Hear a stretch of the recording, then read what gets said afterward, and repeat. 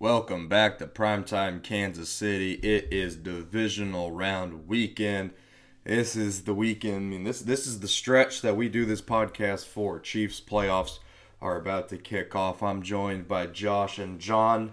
Guys, how we feeling? Nervous. Feeling good. I'm feeling excited. Patrick Mahomes undefeated in the divisional round. True. Hopefully that continues. And yeah, we can start looking on to the bigger boys coming forward. But we do need to take care of business. Yeah. I agree. I think that's what the whole mindset is in Kansas City right now. Everyone's like, oh, I can't wait to travel to Atlanta. Like, I'm getting my hotel booked. I'm like, let's first get past Jacksonville. This is the mindset we had against the Texans, and we went 21-0 down pretty fucking quick. So, with that being said, I would not like to see another 21-point comeback, but 24. instead just kick the shit, or 24. Yeah. Instead, I'd just like to kick the shit out of Jacksonville. And it is important to note that we did almost lose to the Browns the next season. Yeah. That was So- kind of, We haven't Mahomes, besides that Colts game, hasn't breezed through a divisional round game. Well, the Browns they game all- was like cruise control until Mahomes got concussed, and then it was Yeah, until he got the concussion. And I mean, there were a few drives where the defense, I would say, struggled pretty significantly. But, you know, we got the Daniel Sorensen fumble and everything worked out, thankfully. It's the playoffs, man. It's not supposed to be easy. Yeah, I mean, look, there's a few things we'll get into about Chiefs and Jaguars. Are there any games specifically that you guys want to recap from Wild Card Weekend, or any takes you have from Wild Card Weekend? I want to talk about Tom Brady. Yeah, I mean, what? Yeah, how could I forget we were going to have a celebration today on the podcast for that? Rip Bozo is the right way to start that. I mean, he might come to the fucking AFC West, so Good. I honestly kind of he hope can't throw the ball. Like don't look at his 351 yards passing and 2 touchdowns. Actually, go watch the game and then realize how shit he was. Bro, it's the same thing that it's been his entire career. If you get pressure on him, he is so useless. Now quarterbacks like Josh Allen and Patrick Mahomes and Joe Burrow and Justin Herbert and Lamar Jackson, if you get pressure on them, they can extend the play. They can get out and they can do something. They can create something out of nothing. Tom Brady can't. He never has been able to. If you get any sort of pressure on him, he throws it like a little girl. He just throws it like a bitch and then gets rid of it. I don't care if he comes to the AFC West at this point. The dude is beyond cooked. Yeah. What do we think happens? Where is Tom Brady next year? A couch or Vegas. playing for a football team? Vegas. Okay, Vegas. here's I think what Vegas. Here's what I don't understand, though. If you're Tom Brady, realistically, right, and you're playing right now at this point for championships because there's nothing else to play for, not money, not... True. Why the fuck would you go to the AFC? Why would you go to the AFC? The That's AFC... who in the NFC wants him. And if you say San Francisco, I'm about to fucking blow a gasket because I literally said, why not start Brock Purdy? Well, you guys freaked the fuck out and said, well, they wasted 3 first-round picks on Trey Lance. And Tom Brady is dog shit. I would even say Trey Lance is better than Tom Brady right now. And Trey Lance lost to the fucking Bears. In a monsoon for, clarification. But, Ugh. yeah, I mean, sure. Yeah, whatever. Yeah, you talk question who in the NFC would want him. Nobody. I mean, Nobody Tampa. does. Tampa. You got to remember. Tampa, that's it. It's like, Tampa would take him. Carolina would but probably let me take ask you him. this. New Orleans why would take come him. back? Why come back? They fired He Brian can. Leftwich. I mean, that might be a reason to come back. I'm just saying into the NFL in general. Why come Oh. back? Like, I think the better question at this point is why not come back? Because I think the biggest reason he didn't, or the biggest reason he retired last offseason was because of Giselle. Now that he doesn't have anything to prevent him from, keep playing, why retire? Why would you? He has nothing to do. I know he has a future contract set up with Fox to be on TV, but I just don't see him retiring. yeah, he has $300 million ready for him. Again, though, like I said, money is not going to drive this decision for Tom Brady. He has so much money. It does not matter. Like, And obviously, he's got yes. that Giselle divorce bag. Yeah, and You he's gotta one of the remember few people that is a professional athlete that gets divorced and ends up getting the child support. He ends up getting paid because Giselle's makes more than him. So he's living fine. AFC wise, though, yeah, Vegas. I could even see Tennessee going after him. Tannehill's beyond cooked at this point. Malik Willis looked abysmal in his opportunities this year.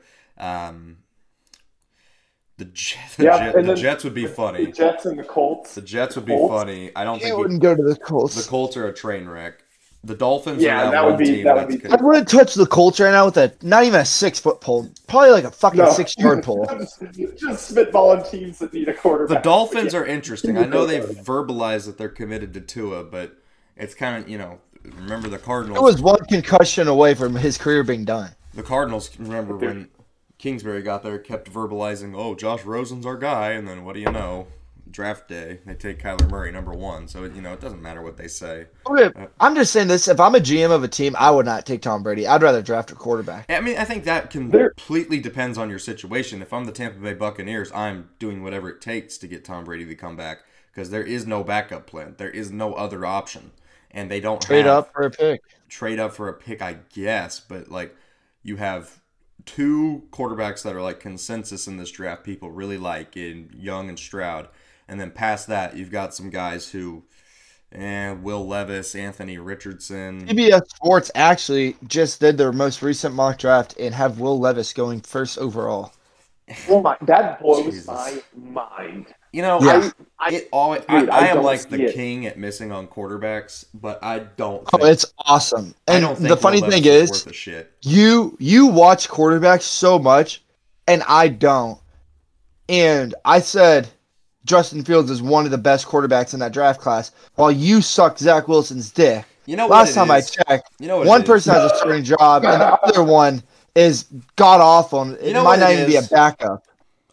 It is because when I started watching quarterbacks and I fell in love with Mahomes. And you also said Justin Herbert was shit.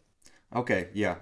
Let's say all that. I also was a big Russell Wilson fan when he was coming out of college. I was also a big, Burrow. That's not really saying We much, but I was. we don't have evidence that you're a We Wilson don't, fan. we don't, You can but say I was a fucking Tom Brady believer for all shits. we don't. But I'm just, if I can own up to all these ones that I've missed, like let me at least get a few out there that I've gotten right in the past. But yeah, no, I think I miss on these because my first prediction or my first guy that I really liked was Mahomes out of college. And I remember we were in class one day, Josh. I was totally wrong on Mahomes. And I was. I said some shit like he could be top, and this was before he had ever started. And I said, I feel like he can be top 5 in passing yards next year. And you did not think that was even in the realm of possibilities. You thought that was wild. But here's the problem. Here's the problem is when you fall, Mahomes is such an anomaly that now I watch guys like Zach Wilson who occasionally make a throw that reminds me of Mahomes, and I'm like, bang, bang, that's the guy I like. So now I got to get back out of that. I got to be pocket. I got to go back to being all right, in the pocket. Because even this past year, Malik Willis, granted, this past year was a terrible quarterback class, but I liked Malik Willis. It's tough. And even when I've liked pocket guys, I liked Josh Rosen. I've probably... I just want to say, I would have been I fired, don't 6 watch times. fucking film. You watch film, and I was more right about the 2021 draft class than you. All right. We got it. We've tested who's better at identifying quarterbacks. No, Mel Kiper the third. You're not. I am. Who do you think you are? I am. With that being said, Bryce Young is my QB1 in this class. I'm sorry to ruin that kid's life. Oh, well. Dude, this is like you picking the MVP. You just obviously just. And you know who I picked MVP Sure. this year? No, who was it? Herbert. And he blew a 27-point playoff lead. It's just... I don't actually, even. my coach of the year actually was the worst. I picked Nathaniel Hackett. I have a curse when it Oh comes to that. God, yeah. Is that worse than Joe Judge? Yes. No. Yes. Oh yeah, I'd say yeah. yes. That. It is. Yeah, It Joe is. Judge lasted 2 years. It Nathaniel is. Hackett. It is. Now, Joe Judge shouldn't have lasted 2 years, but, Yeah. He didn't even have 4 picks. So Yeah, the funny thing is, like, I was watching the Giants this past week, and I was like, this team is winning playoff games, and a year ago they were quarterback sneaking on 3rd and 9. Like, this is insane. Yeah. Like, coaching is I didn't realize how shit Joe Judge was. Coaching is so funny. Like, it is so awesome how much better Brian Dable is. I think Dable deserves a big applause. In my opinion, Dable, and I think this has been a great year for it's been a year of great coaching on display. But I would say Dable deserves Coach of the Year. He'll probably get it, I would think. It's got to be him. Giants. Doug Peterson, Pete Carroll needs to be in that conversation. Maybe. I still think voted on before the playoffs. Though, right? Yeah, I know. Doug Peterson has no chance, I would imagine. Andy Reid should be in the conversation if we're being, but voter fatigue. I mean, so should Shanahan. Yeah, Shanahan should too. Yeah, but regardless, let's go on to the divisional round. This is always my favorite weekend of the NFL season. I feel like these are the best games every year. It's last year we got a great game in all games. Last year you had 4 games. Built on themselves. You had 4 games. Every single one of them was a field goal, won by a field goal. And the final one was, and then the last one was Chiefs in overtime. Yeah. So it is normally a great weekend of sports, and the Chiefs are going to get the first game of it at 3:30. They're taking on the Jags. The Chiefs are 9-point favorites. Gosh, go ahead, light this one off. And just I'm going to be honest. Real quick. We're also going to do this because we don't have a ton of games. The over-under is 52.5. Okay, that's fine. Yeah, I love Jags +9. I think the Chiefs will win. I just love Jags +9. Mm-hmm. So, with that being said, I'm also going to hit the over too. Yeah, I mean, I think that a high-scoring game is absolutely what Jacksonville would prefer in this situation. I think a lot of times the Chiefs this year have just kind of managed games. That's kind of what they did the first time they played Jacksonville.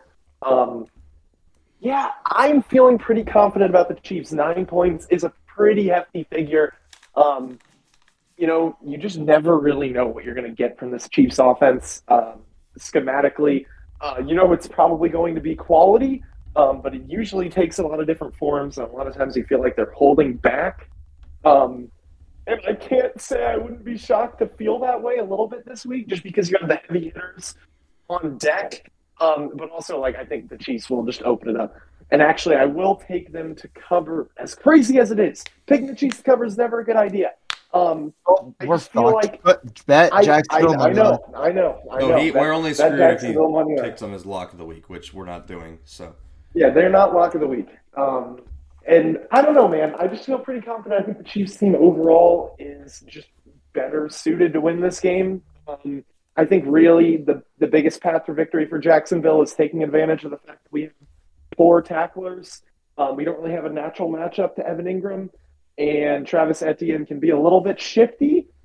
So keep an eye out for that, maybe biting the Chiefs, but I am pretty confident they'll be able to pull through in a pretty convincing victory heading into conference championship weekend yet again. Yeah, I think that the Jaguars used about all of the good luck that they had in them last week. I just can't see them doing anything near that again. I think back to the game we played versus Jacksonville in week 10, I believe, and it was one of the worst games we played all year. We lost the turnover battle 3-0. We gave up an onside kick on the very first possession, or on the very first kickoff of the game, which does. So I mean, I would say 4 turnovers considering the onside kick. I know that's not counted as a turnover, but I would count that as a turnover. So really, you lost the turnover battle 4-0 in that game, and you still won by 10. I mean, that's kind of impressive. That's pretty insane. So I feel pretty good about this. It's tough because it's the playoffs. Jacksonville will have a full week here. It's not like they have anything less. They played last Saturday. But then again, I mean, it's tough to beat Kansas City and Arrowhead. Only one team did it all year. I don't see Jacksonville doing it, and Trevor Lawrence is not a good cold weather quarterback. He is just not. He has not won a game in his career when the temperature is under 36. I think it's going to be 40 and raining at kickoff / sleeting. He had like a fumble issue earlier this year in like cold weather. He went to like Philly and like a couple other places, and he was not playing well. So yeah, I think Kansas City wins this game. I think this is probably pretty close for 2 to 3 quarters, and then the fourth quarter, I think Kansas City kind of pulls away. And I just think I see a little different. I think Kansas City comes out in front. I think that's kind of been the way it's worked for us this year as we kind of fade away. But we'll see. We'll see. I think Kansas City. I don't know. Yeah, I think the biggest thing Kansas City has going for them is the health. They're literally the only guy that they aren't going to have is McColl, and they haven't had him since like the Tennessee game. So yeah, it's not that big of a deal. The Jags are pretty banged up. I mean, as any team that didn't get a bye is going to be a little banged up. They have some injuries. They'll be mostly healthy, but also that rest. I mean, look, that rest can be bad for you, but it could also be like the best thing, obviously, that's ever happened to you. Andy Reid off a bye is very impressive. And also, Andy Reid, and we played the Jaguars off a bye in Week 10, so the Jaguars kind of have to feel like shit for that. That's big. We've had to play Andy Reid twice off a bye now.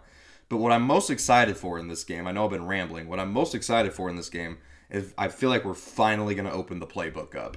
I feel like each week we've kind of like had some of it, and then like we've kind of not been showing everything that we do because we wanted to wait for this exact moment. We knew this is when we were going to be here. I'm kind of excited to see what Andy Reid has cooked up for these playoffs because now is typically when he dials up some of his best stuff. So I'm excited for that. My player to watch for this, like kind of off of that, is Kadarius Toney. Yeah. I am very excited to see what he'll do. His biggest game this season was against the Jaguars. He had that touchdown where he like hopscotched down the sideline, and he had that nice contested catch for like 30 yards. I think we're finally maybe going to see a big performance from him this week. You've seen him getting more and more involved, and I am just very happy with him being on the Chiefs right now. I feel like it makes our offense just that much more deadly when you have a guy like that. Yeah. Yeah, when you look at this game, too, I just think obviously we know how the last game went. We had turnovers galore. It was definitely one of our better games. I think that was kind of when we started a little skid, in my opinion, where we just wouldn't play really good games. But we ended the season good against the Raiders. Hopefully we don't see that again against the Jaguars. But the thing you need to be most worried about is, honestly, the way this Jags offense is performing. The confidence they're coming in here with is kind of scary. I forget if I mentioned this on the podcast. I'm 98% sure I did. These past 3 or 4 years, we've always had these teams where it's like no one expected them to even be here. We didn't expect the Jaguars to be in the divisional round of the playoffs. If I told you that a year ago, you would have said, what the fuck are you on? We didn't expect the Bengals to be in the AFC Championship last year, like going into the playoffs. And then whenever we played the Titans in the AFC Championship playoff, or in the AFC Championship, we didn't expect them to be there. I just don't want us to be on the wrong side, like how it's been these past 3 years. And that's kind of my little worry that I'm coming in with is this team Jacksonville has nothing to lose tomorrow. They don't. Yeah. They're playing with house money is basically. We have everything to lose. Yeah, and we're going to get into that with some other teams. Like if the Jags lose tomorrow, there's no pressure on a hell of a season. There's no pressure season. on Jacksonville. If we lose, it is a catastrophe. And that's a tough spot to be in, but that's also a good spot to be in. That just means that higher things are expected of you and that you're a better team. You can lose, but it's better to be us than the underdog. All right, we were the underdog that was like, "Oh, we're happy to be here" so many fucking times. And I'm so glad that we're not doing that anymore because it's and the team that we lost to a bunch of the times, New England, was the Patriots. Yeah, it was just like, well, you're not going to beat the Patriots, and now teams kind of feel like that against Kansas City.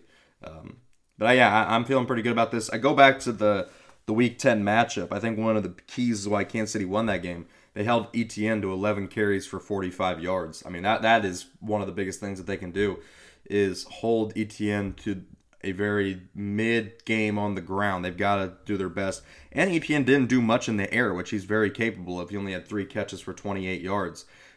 Really, the only guys who did anything in that game were Christian Kirk and Zay Jones. They were decent in that game, but again, some of that was in garbage time. The Chiefs got up so much. So it'll be interesting. In that game, though, also, Pacheco had 82 yards, so look for that, rushing the football.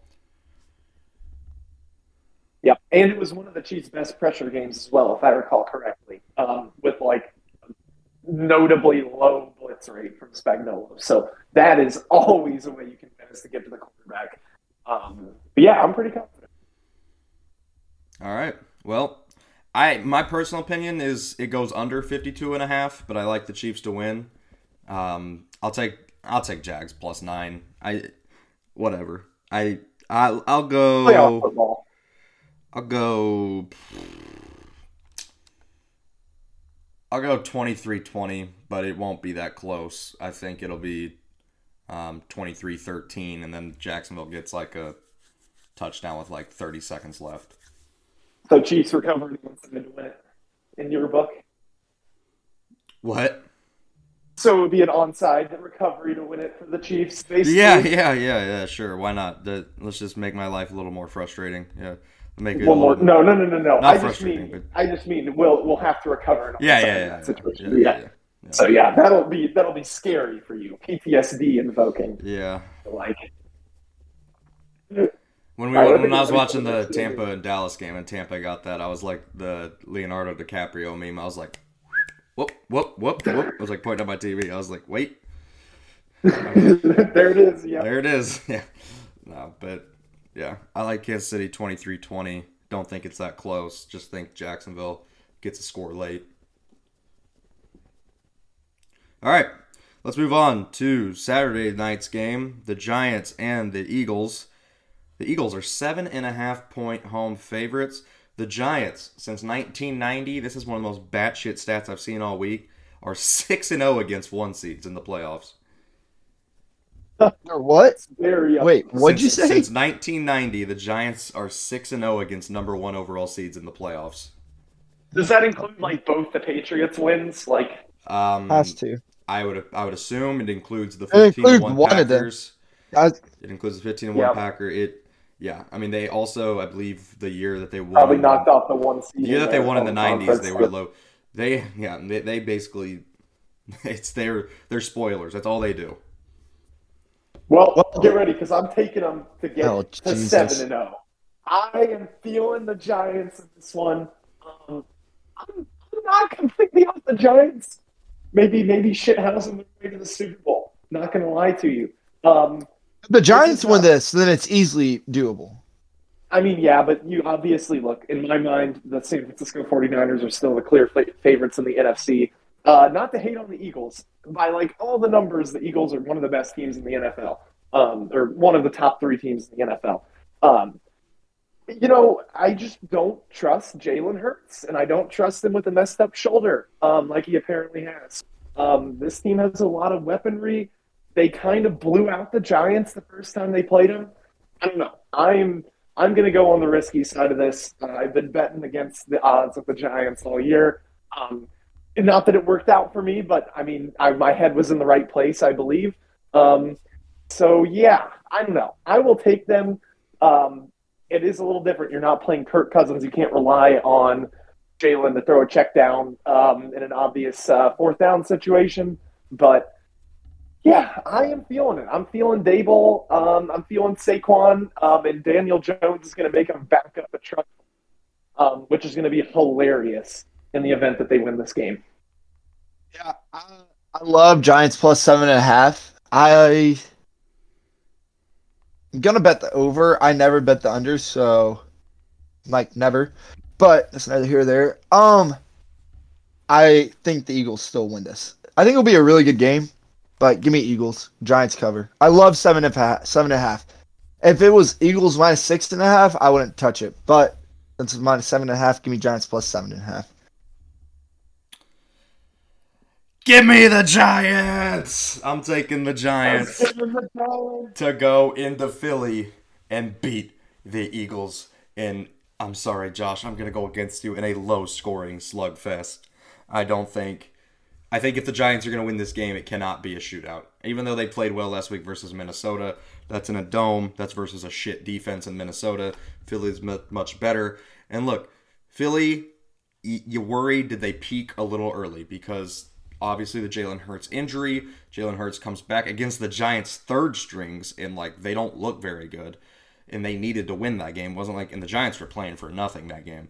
I don't know, man. The Giants just, to me, they've got some voodoo witch doll that when they get in the playoffs, somehow they make things happen.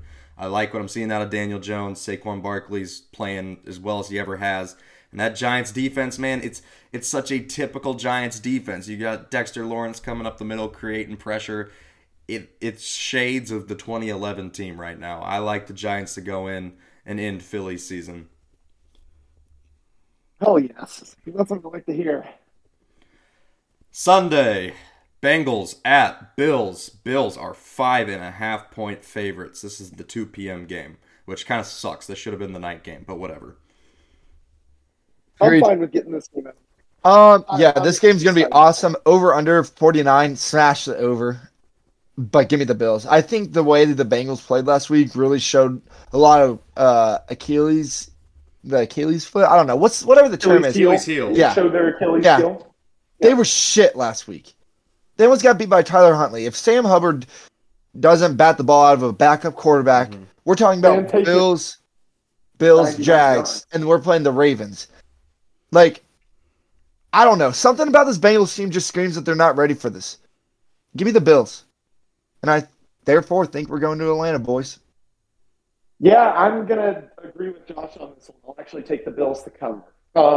Look, this is maybe an ill-advised pick because when I set this spread in my head, I think I had it at Bills -4, maybe even 3.5. I can't remember. The thing about this is I've just seen too much about the Bengals' offensive line being absolutely decimated. And the reality of the situation is the Buffalo Bills are 30 other NFL teams. They're not the Kansas City Chiefs. So when they play against a terrible Cincinnati Bengals defensive or offensive line, I expect them to create loads of pressure and make Joe Burrow's life miserable. I also heard the Bengals are a little banged up on defense. So just as far as health goes, this is going to play to the advantage of Buffalo, if you ask me. Jackson, you're absolutely right. This game should be played at a neutral site. I don't understand why it wasn't, but that is neither here nor there, I suppose. But look, the one thing I am going against, something I haven't gone against the entire time this year on the podcast, is I am betting against the horseshoe whistle because we really saw that in action last week. We don't know how many times I've seen a QB sneak end with the other team scoring a touchdown. It's just extremely rare. So look, things will probably go in Buffalo's favor, or Cincinnati's favor. The other thing I guess I don't have to put the Bengals is that the Bills did not convince anyone last week. I think really after the wild card weekend of the 4 remaining teams, I think the Chiefs should feel the best out of it, because Buffalo and Cincinnati, respectively, both have some pretty glaring weaknesses that should be pretty easy to exploit going forward. Okay. Well, I could not disagree with you guys more. I really like Cincinnati in this game. And I'll tell you why I like Cincinnati in this game. Is because Josh Allen is Brett Favre reincarnated and a little taller and a little stronger. This man has to be, I know Bills fans gotta love him, but he's also gotta be the most frustrating guy to watch if you're a Bills fan. Because I watched this as a Packers fan when I was a very young Packers fan. He either will win you a game doing some batshit crazy stuff, or he will lose your team a game doing some absolutely horrid stuff. It's a complete roller coaster. And in the playoffs, roller coasters don't work, all right? If you're going to turn the ball over 3 times against the Dolphins, you better not do that against the Cincinnati Bengals, because the Bengals will make you pay. Joe Burrow is much more careful with the football. He will make sure to get it done. This is going to be, to me, that this could be the game of the playoffs. I was so excited for this game on Monday night. Obviously, circumstances didn't let that happen. It's bullshit that this game's in Buffalo and not at a neutral site. But whatever. I like Cincinnati. I'm taking the horseshoe, Joe Burrow, to get back to the AFC Championship game, and we're getting a rematch of last year's game. And one thing I need to say is, I don't know if you guys saw the Joe Mixon comments, where he was like, it's disrespectful that they're selling tickets to the AFC Championship game in Atlanta for the Bills and Chiefs. That shit's disrespectful. buddy, they're selling AFC Championship tickets to the Bengals stadium too. Like, yeah, dude. Like, come on now. Like, if anything is disrespectful to us, to assume that the number 1 and number 2 seed are gonna lose. Like, come on now. Like, Joe Mixon. No, if you want to use that as bulletin board material, like, fine, but like, just know that it's not actually a thing. Like, no, the bulletin board material is Trevor Lawrence saying that Arrowhead won't be louder than Jacksonville. That, I hope they put that on the. That's always a narrative every year in the playoffs. Like, it gets old. When he says something like that, even sometimes it was Colin Cowherd at one point. That's really bulletin board material for the fans, not the team. Yeah. The team could give two shits because we're not loud when they play. Yeah, no, the fans. Or someone was like, well, the fans weren't that crazy for the Jacksonville game in Week 10.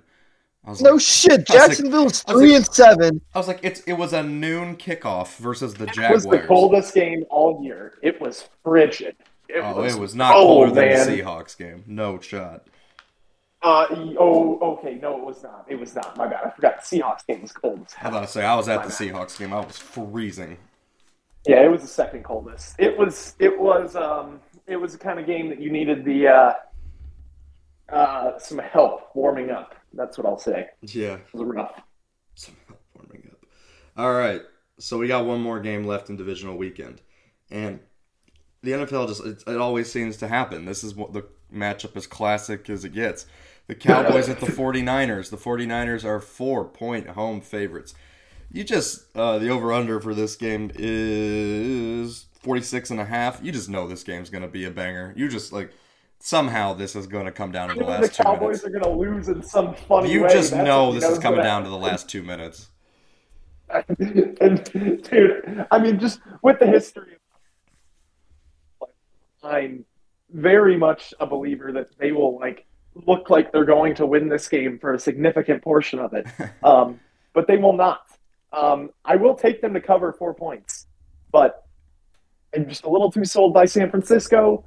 The one question, obviously, is still Brock Purdy. Like, I'm not completely convinced that if a situation arises where all the things that Shanahan does and all the things that Deebo Samuel does to just make them an unstoppable force on offense breaks down a little bit and Brock Purdy has to make it happen on his own, I don't have any trust in that happening.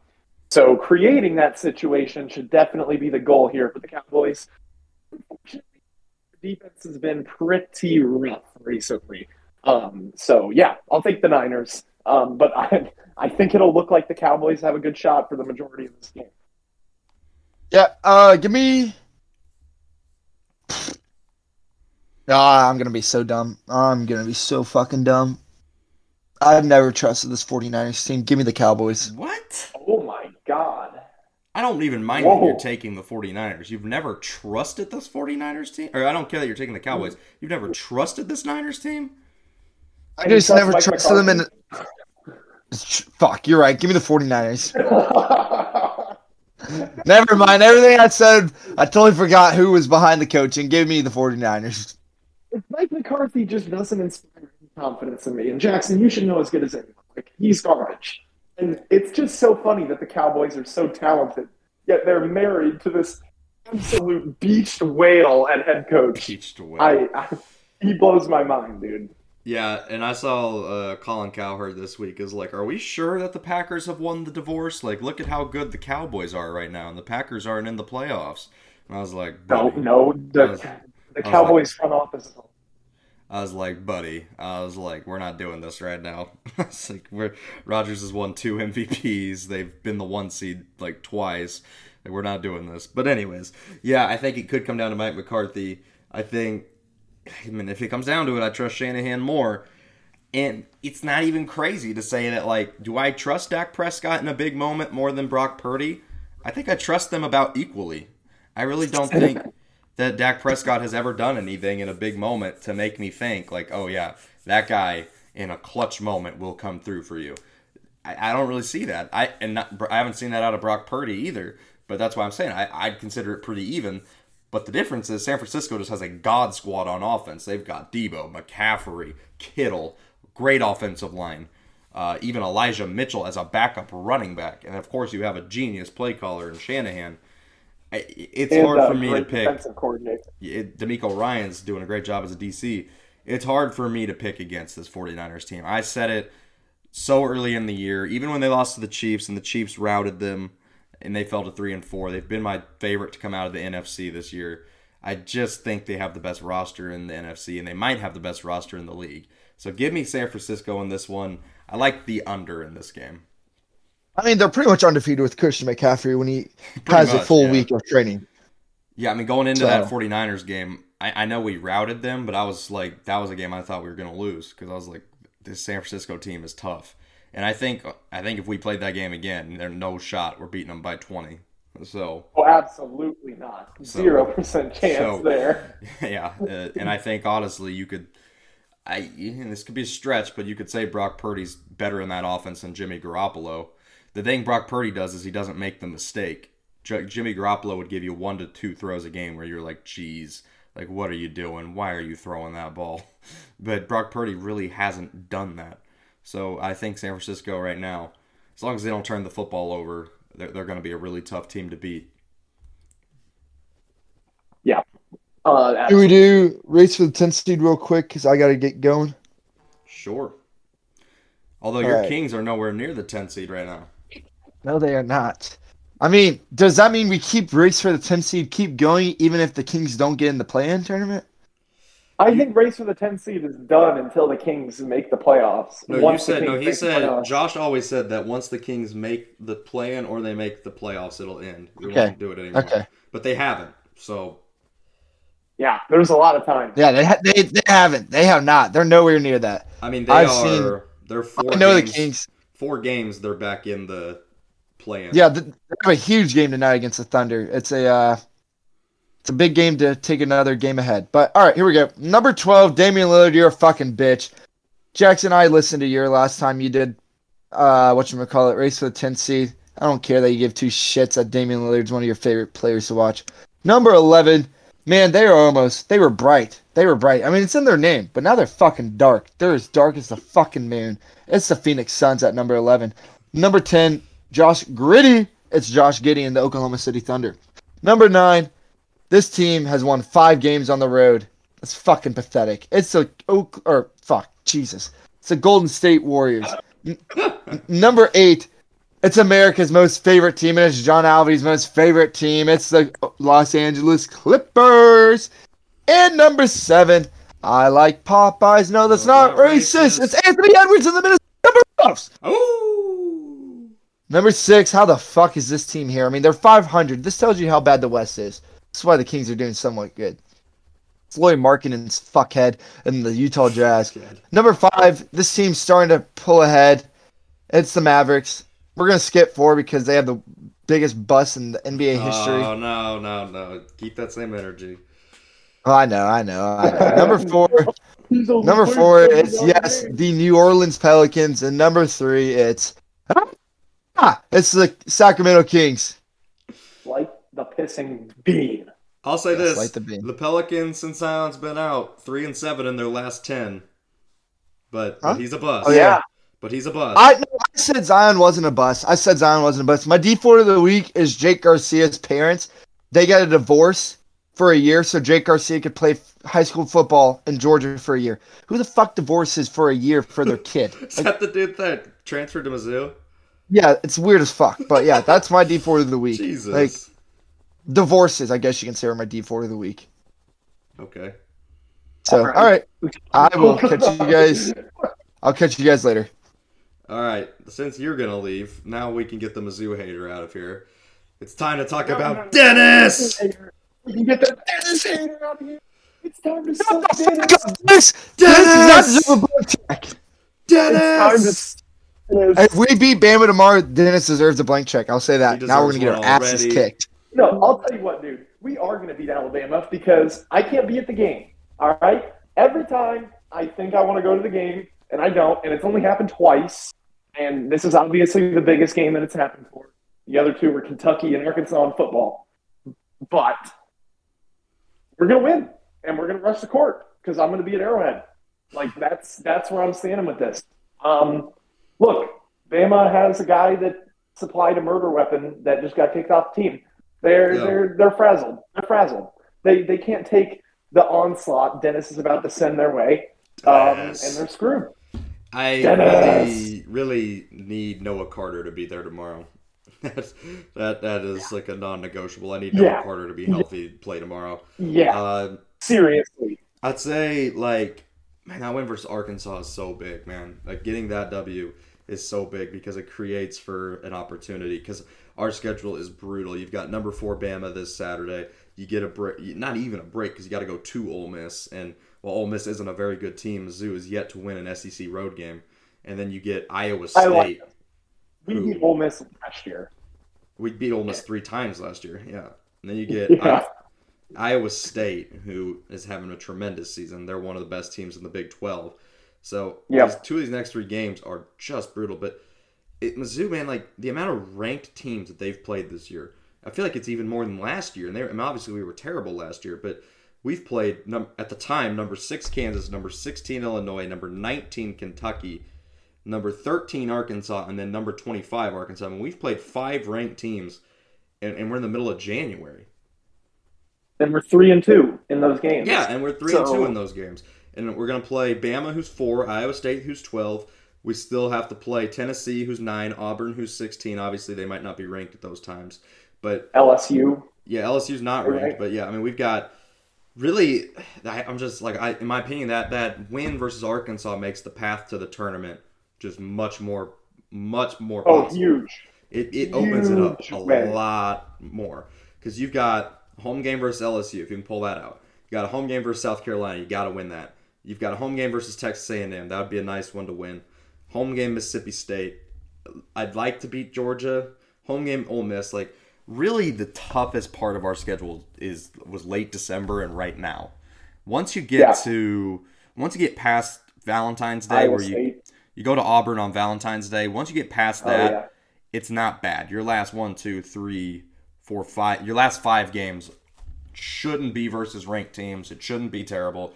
And then maybe you could win an SEC tournament game. But, yeah, I mean, regardless, they're in a good spot right now. And those, you hope, and the hope, honestly, is that Kentucky starts playing better. So that win looks better because Illinois has started playing better. And so now that win's starting to look better. You know what I'm just so cautiously holding out hope for is that Isaiah Mosley actually makes his way into this team. I really think that guy right there, if you give him a run of games, he's going to start doing nasty things. I mean, he didn't play terrible. I thought he played decent. I thought he played great. I thought he played perfectly fine. Like he took a lot of good shots, got himself good shots, solid defensive possessions, just clearly rusty. I mean, whatever it is that happened, he hasn't played pretty much the whole year. And I feel like once you get him in those games, he's going to start contributing, ideally. But you have to wonder how much him playing was just a byproduct of Noah Carter being in the health and safety. Yeah, I mean, once I saw that, I was like, I sent you guys a DM on Twitter. I was like, that's Isaiah Mosley's going to play. Just because they really... And he played quite a bit. He played about 20 minutes, I think. He played 19, 20 minutes, so he played most of the game. I mean, the second half he didn't play as much. Yeah, it was a big win for them. I mean, I don't know what else to say really. Mizzou was kind of reeling a little bit. They had lost to Florida and they lost to Texas A&M in Florida. They needed to bounce back, especially with Bama coming in on Saturday. So it was a big time win. Yep. And as we're recording this, they're still undefeated at home in the SEC. Which is a big deal. Yep. Their only home loss is to heavily Kansas. Boosts. Yeah. So, it's just such a clutch win. It's very important when you start getting into the bracketology and all that as we run down the season. And no matter what, Dennis Gates is killing it, man. Like, it is crazy. And, like, the one thing that I was going to be extra mad about had we not won that game is just the night before K-State beat KU, like, in their first game against them with their head coach. Yeah. Jerome Tang is absolutely killing it. Yeah. You didn't need me to tell you that.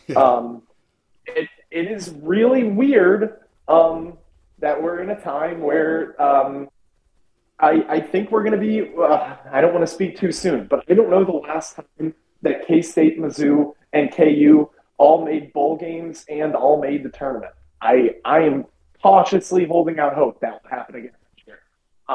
Because I think at this point, the limiting factor there will be if Mizzou can slip in. And that win over Arkansas was so huge, just massive.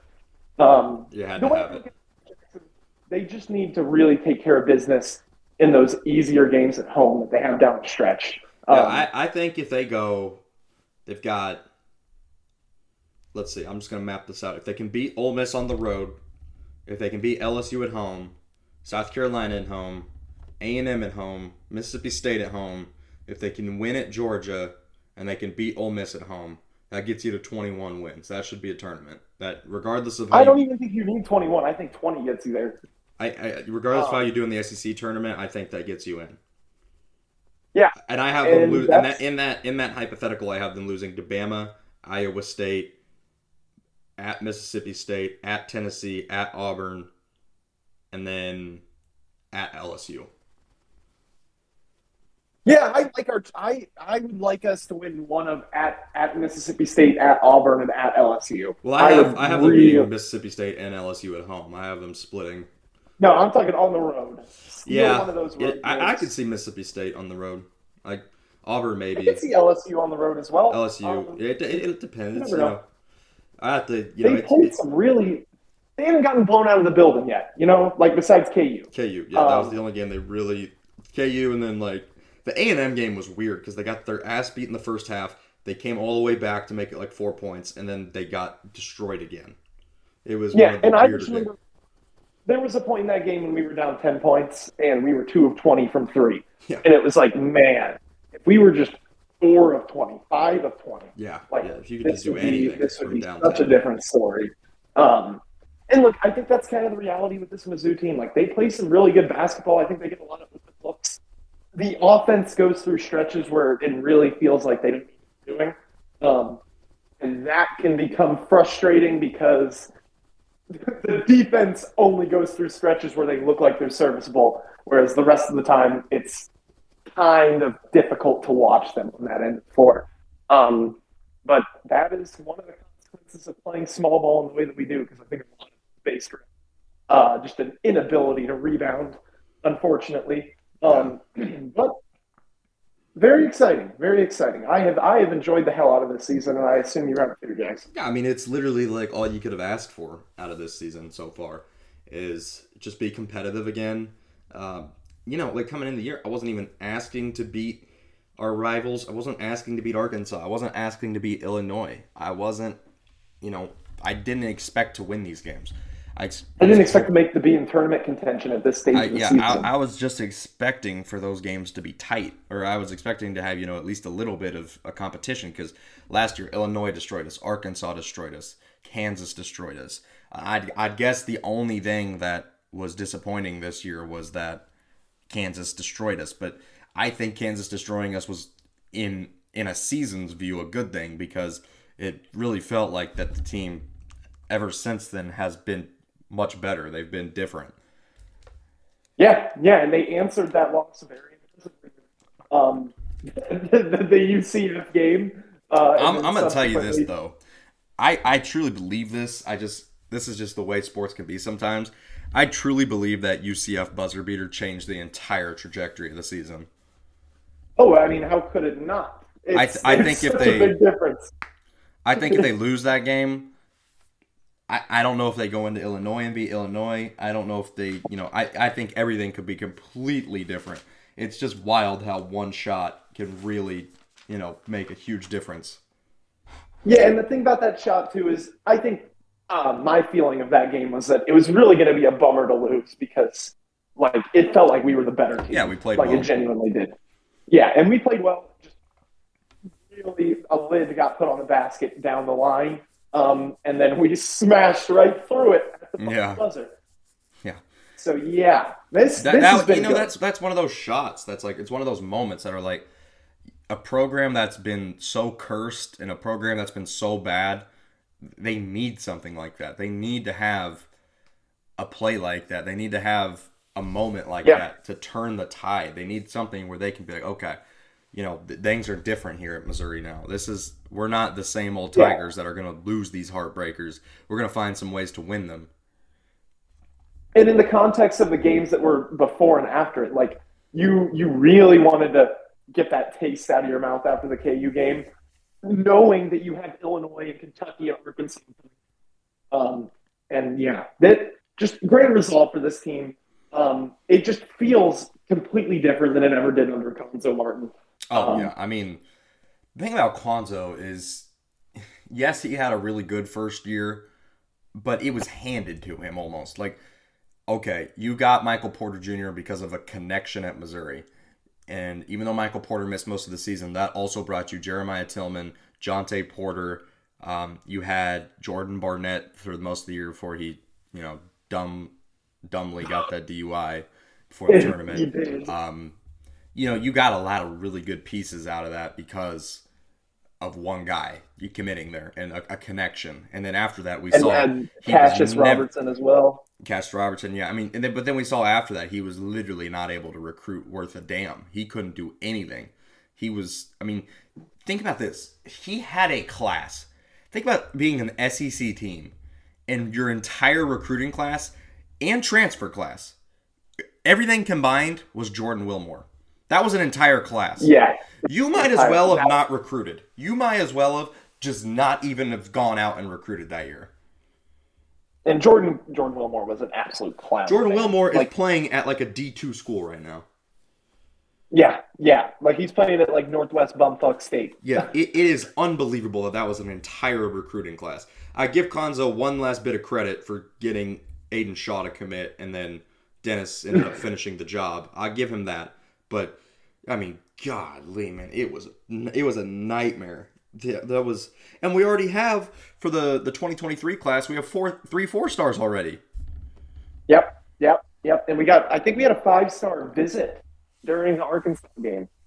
And Dennis just has an eye for these JUCO guys or these non-Power 5 guys. We got 3 JUCO transfers. He has an eye for these non-Power 5 guys like Sean East. Like he was, I think he was JUCO Player of the Year last year.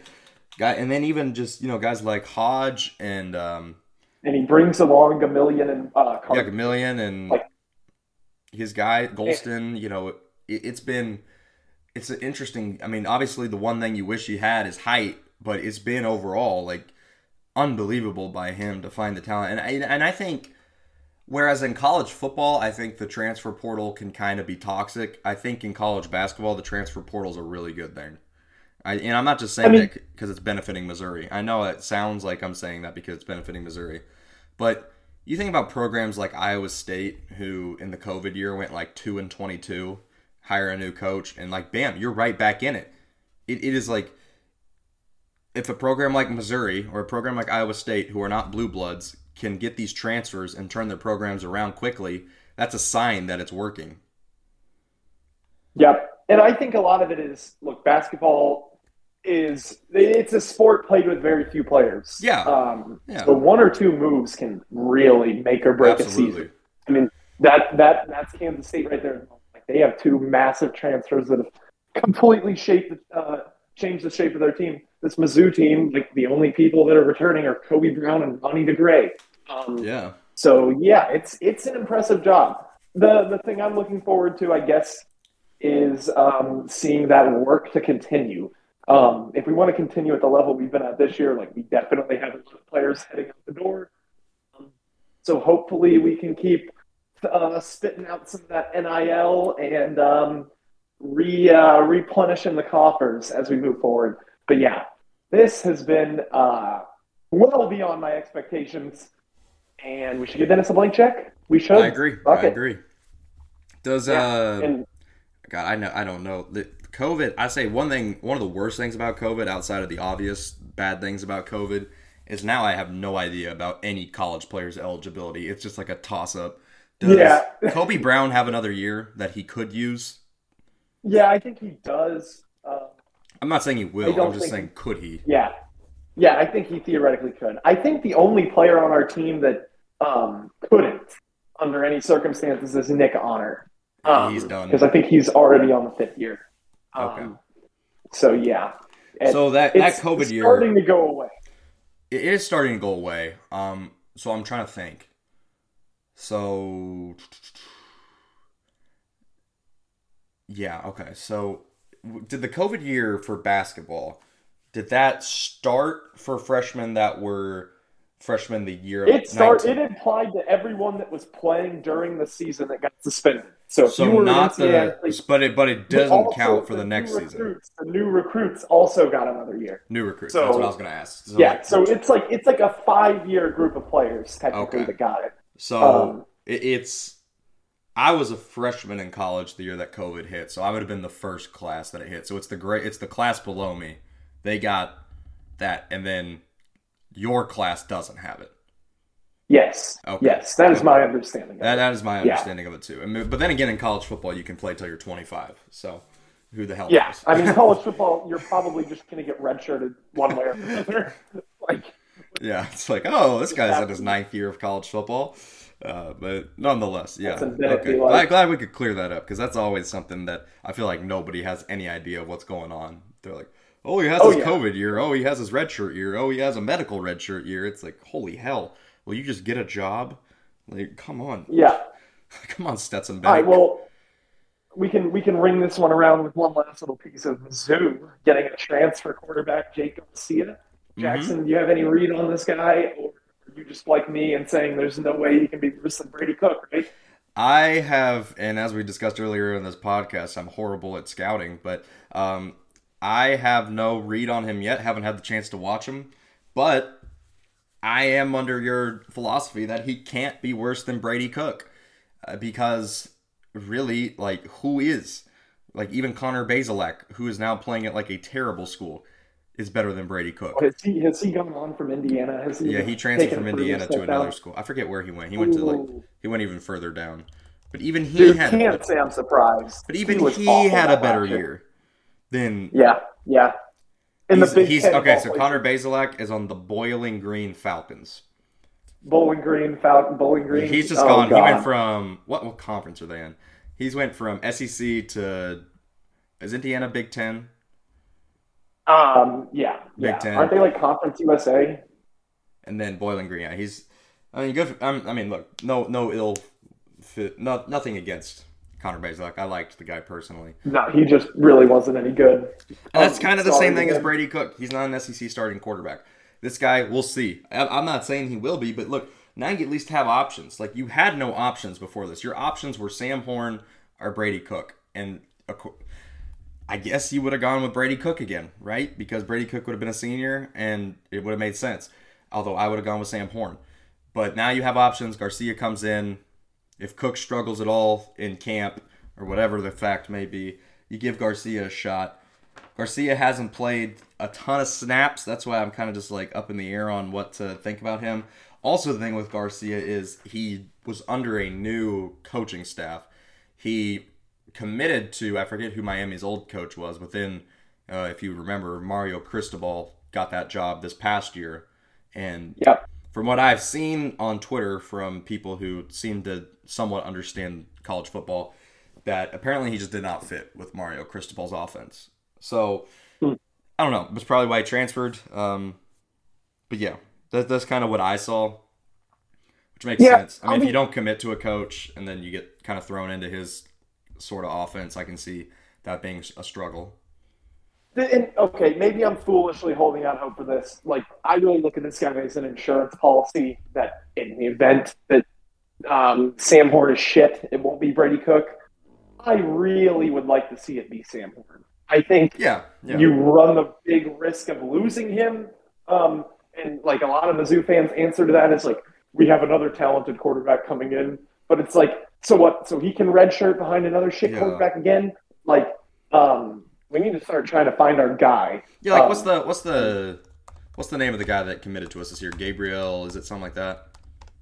Oh, you mean the wide receiver? No, we got a quarterback this year. Oh, didn't we get like a preferred walk-on quarterback? Hold on, I'm gonna find it. I don't know what you're talking about. Gabourey Johnson. He was a 4-star quarterback. Oh, a recruit. Gotcha. Yeah. Gotcha. Not a transfer. Yeah, I also think Drew Lock's brother's coming in, but I don't think he's like a particularly. Is he gonna be like Jeremy Macklin's brother? Yeah, I don't know. Jay Macklin, who just like Just hung out oh, on well, the my brother guys. went here. I guess I'll go. Yeah. They gave it to him out of respect. Yeah, Yeah, but Jake Garcia is still considered a 4-star. That's the thing that I think is interesting. Is it's save you know, me from the misery, man. a lot of those guys, you know, they go in as 4 stars or 5 stars, and then when they end up transferring, they get pushed down. It's still 247 Sports still has him as a 4-star and damn near a 5. Yeah, I like that. I really hope so. I mean, he was in 2021, he was the 5th rated player in Georgia. Like out of everybody in That's Georgia. pretty good. So that's, I mean, He played against Sam Horn in the state championship. Oh, nice. So I mean, that obviously helped out a little bit with our transfer rank because our transfers hadn't been that great. We'd gotten Theo, is it Weiss? Theo Weiss, yeah. He's probably been the only guy really that's worth noting. But if you've learned anything from Elijah Drinkwitz, don't expect many freshmen to play. If people are going to play, it's the transfers. Like we have a tight end that we've had coming in for like 4 years now. Brett Norfleet, he's a 4-star tight end. Fucking monster, 6'7", 220. He's a beast out of St. Charles, Missouri. But I think he committed like the first year Eli got here. Like that kid's been committed for a while. I'd like to see Joshua Manning get reps. We'll see. I don't think any of the defensive players that committed are going to get any reps because like the entire defense came back. But that's a good thing. That is the one useful thing. That's a good thing.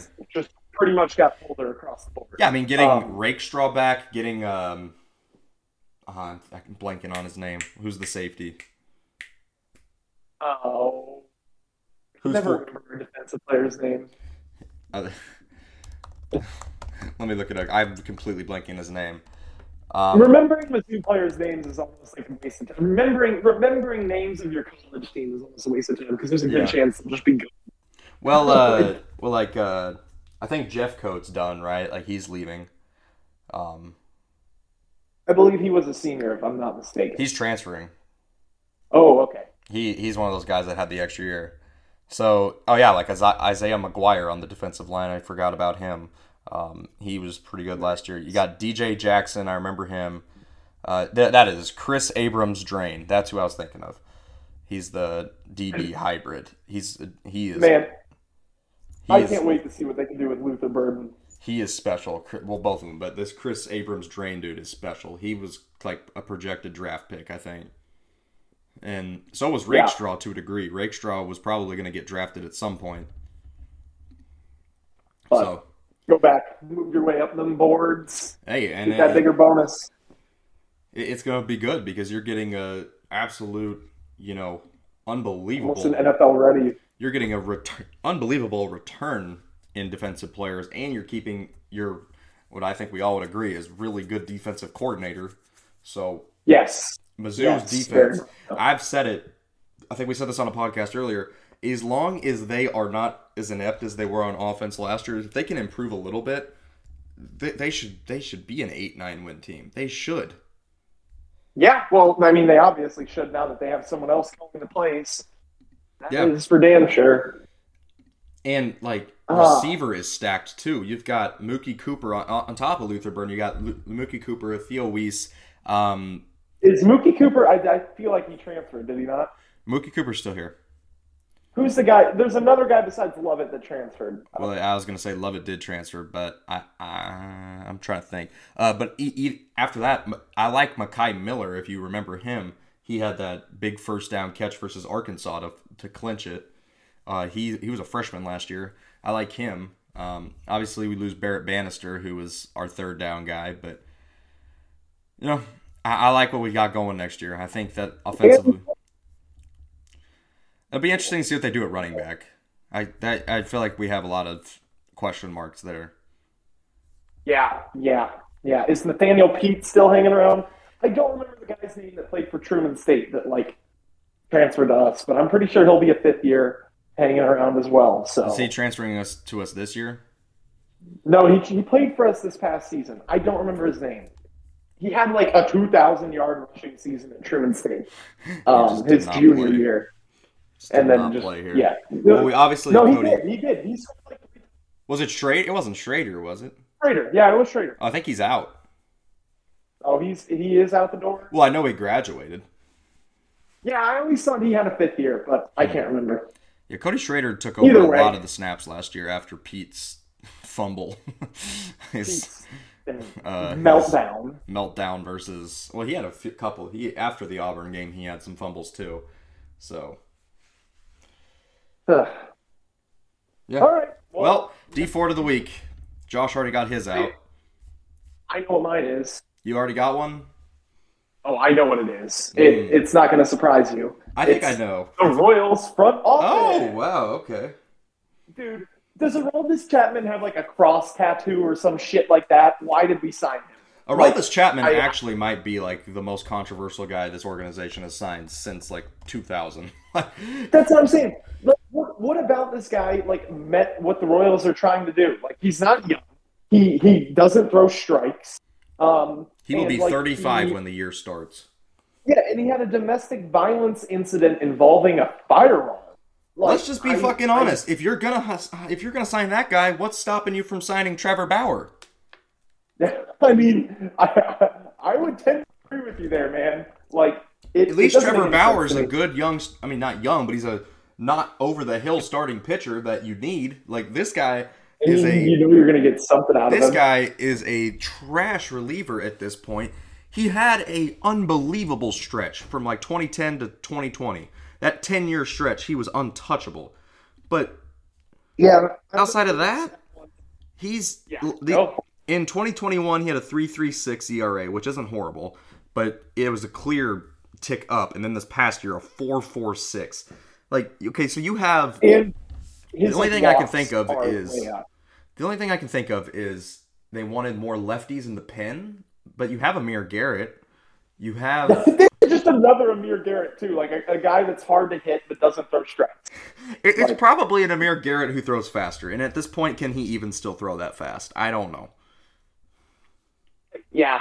Once again, like I said, am his- so like confused with this offseason for Kansas City because the moves they are making you would think are like a contender because they're signing older pitchers like Jordan Lyles, who had one of his best years last year, had a 4.42 ERA, and that was one of his best. Yeah. I mean, he had a 1 WAR. He has a career negative WAR. That guy is 32. I guess that's not, obviously terribly old. The guy I did like them signing, and I remember we recorded the podcast and I was talking about it. I was like, I'd be interested in Yarborough. And then like an hour later, they tweeted out that they signed him. That one I don't hate. He's 31. It's not the end of the world there. The signings from this offseason that do get me excited is it's the coaching staff. I like Contreras, and I like the guy that they got as their pitching coach. Like, I think his name's Sweeney. I am confident that the people that the Royals have put in place to fix our pitching staff are completely up for the job. It's probably going to take a couple years for absolutely the minors to get, Take a couple years. Why don't we just start getting some arms up here instead of getting around with Aroldis domestic violence chat? Like, I don't get it. The only thought I have, and they've tried this so many times, and it's failed almost every time, is that they sign a guy who has, kind of buy low.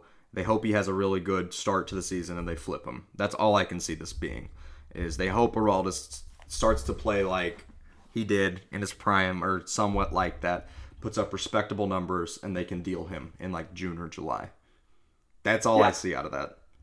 Like right now, you're looking at it, and just from what they've made in the offseason, I think the starting 5 is Singer, Lynch, for sure. Those two are like enshrined.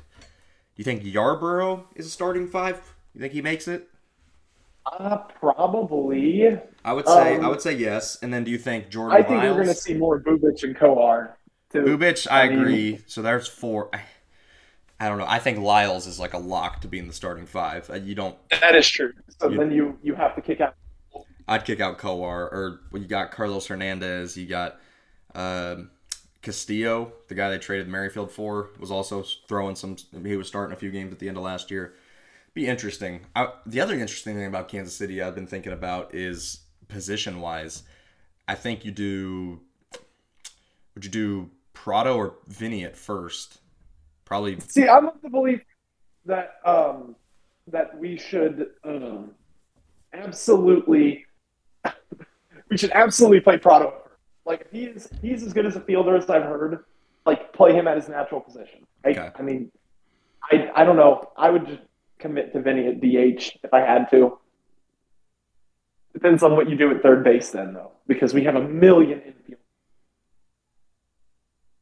Yeah.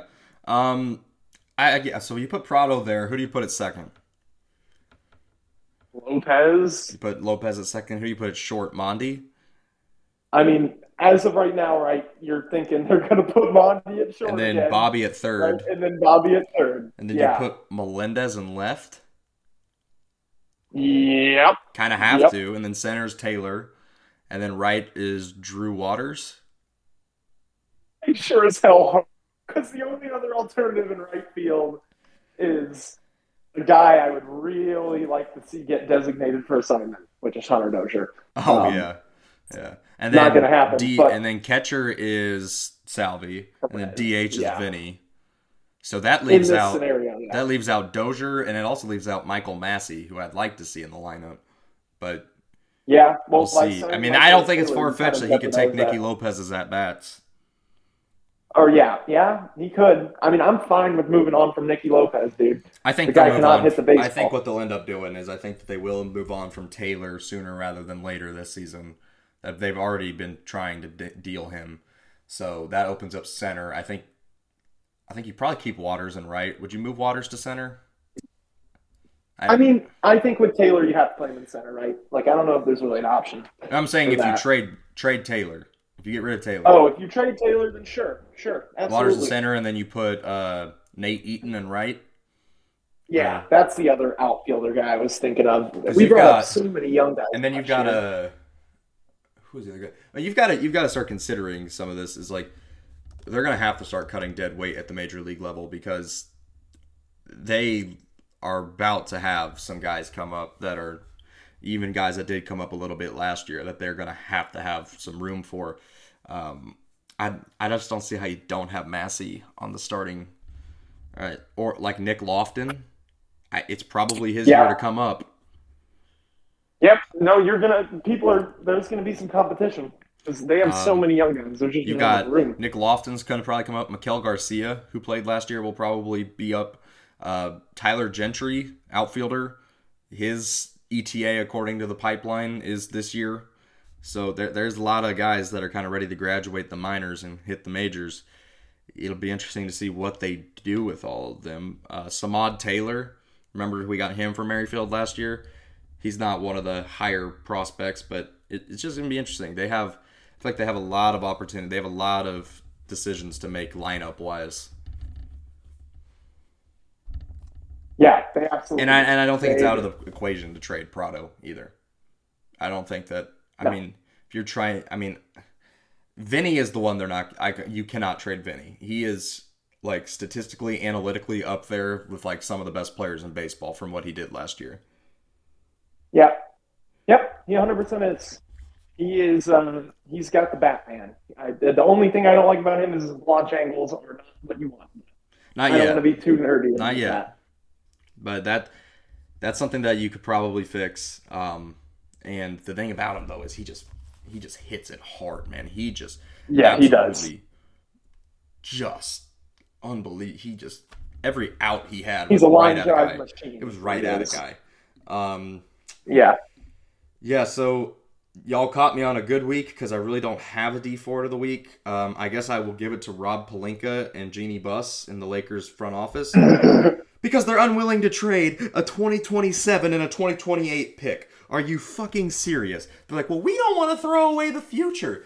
You already threw away the future when you signed LeBron and you traded Ingram, Lonzo, Kuzma, all those guys. You already threw away the future. If you didn't want to throw away your future, why did you sign LeBron? Because you knew that's what LeBron does. He comes to your organization. He wants to play with veterans. He wants to win now. It's not a secret. He makes it very well known. and you're like too afraid to give up a first or a second round pick in like 5 years because you're, well, we don't want to throw away the future. You're going to be irrelevant in the future. This is your window. LeBron is playing at one of the highest levels of anybody in the league right now. And you've got to get him somebody to go aside with. Because Russell Westbrook is horrid. Anthony Davis has, I mean, the health of like, I don't even know. I mean, he is just more injury prone than any player I've ever seen. Like, he's worse than Derrick Rose at this point. And then after that, it's a joke. Like, Austin Reeves is starting. Like, no offense, but like, this is bad. So like, yeah, I'm beyond frustrated. And I've seen people be like, well, what has LeBron done to deserve to like get to call the shots in LA? They've only won one title. They've only, you know, they missed the playoffs last year. He's done everything to call the shots in LA because they were irrelevant as fuck before he got there. Even the last years of Kobe, they were terrible. He has done everything to call the shots in LA. So frustrating, man. You see franchises all the time accommodate their superstars. And for some reason, the Lakers are like, you know, sorry, LeBron, this is what you get. You get Russell Westbrook, Austin Reeves, and a bunch of, you know, nobodies on the court with you. Their starting center is Wenyen Gabriel. Who the piss is that? It's bizarre. It's terrible. They literally are so desperate that they worked out Myers Leonard last week. Myers Leonard. All right, well, we'll wrap it up there. Good episode here. We're going to try and get no, we're not going to try. We are going to get this up before the Chiefs play tomorrow. Appreciate everybody for listening. We're going to get this up today. Come on. Appreciate everybody for listening, and we will see you next week, hopefully previewing a Chiefs AFC Championship. Peace.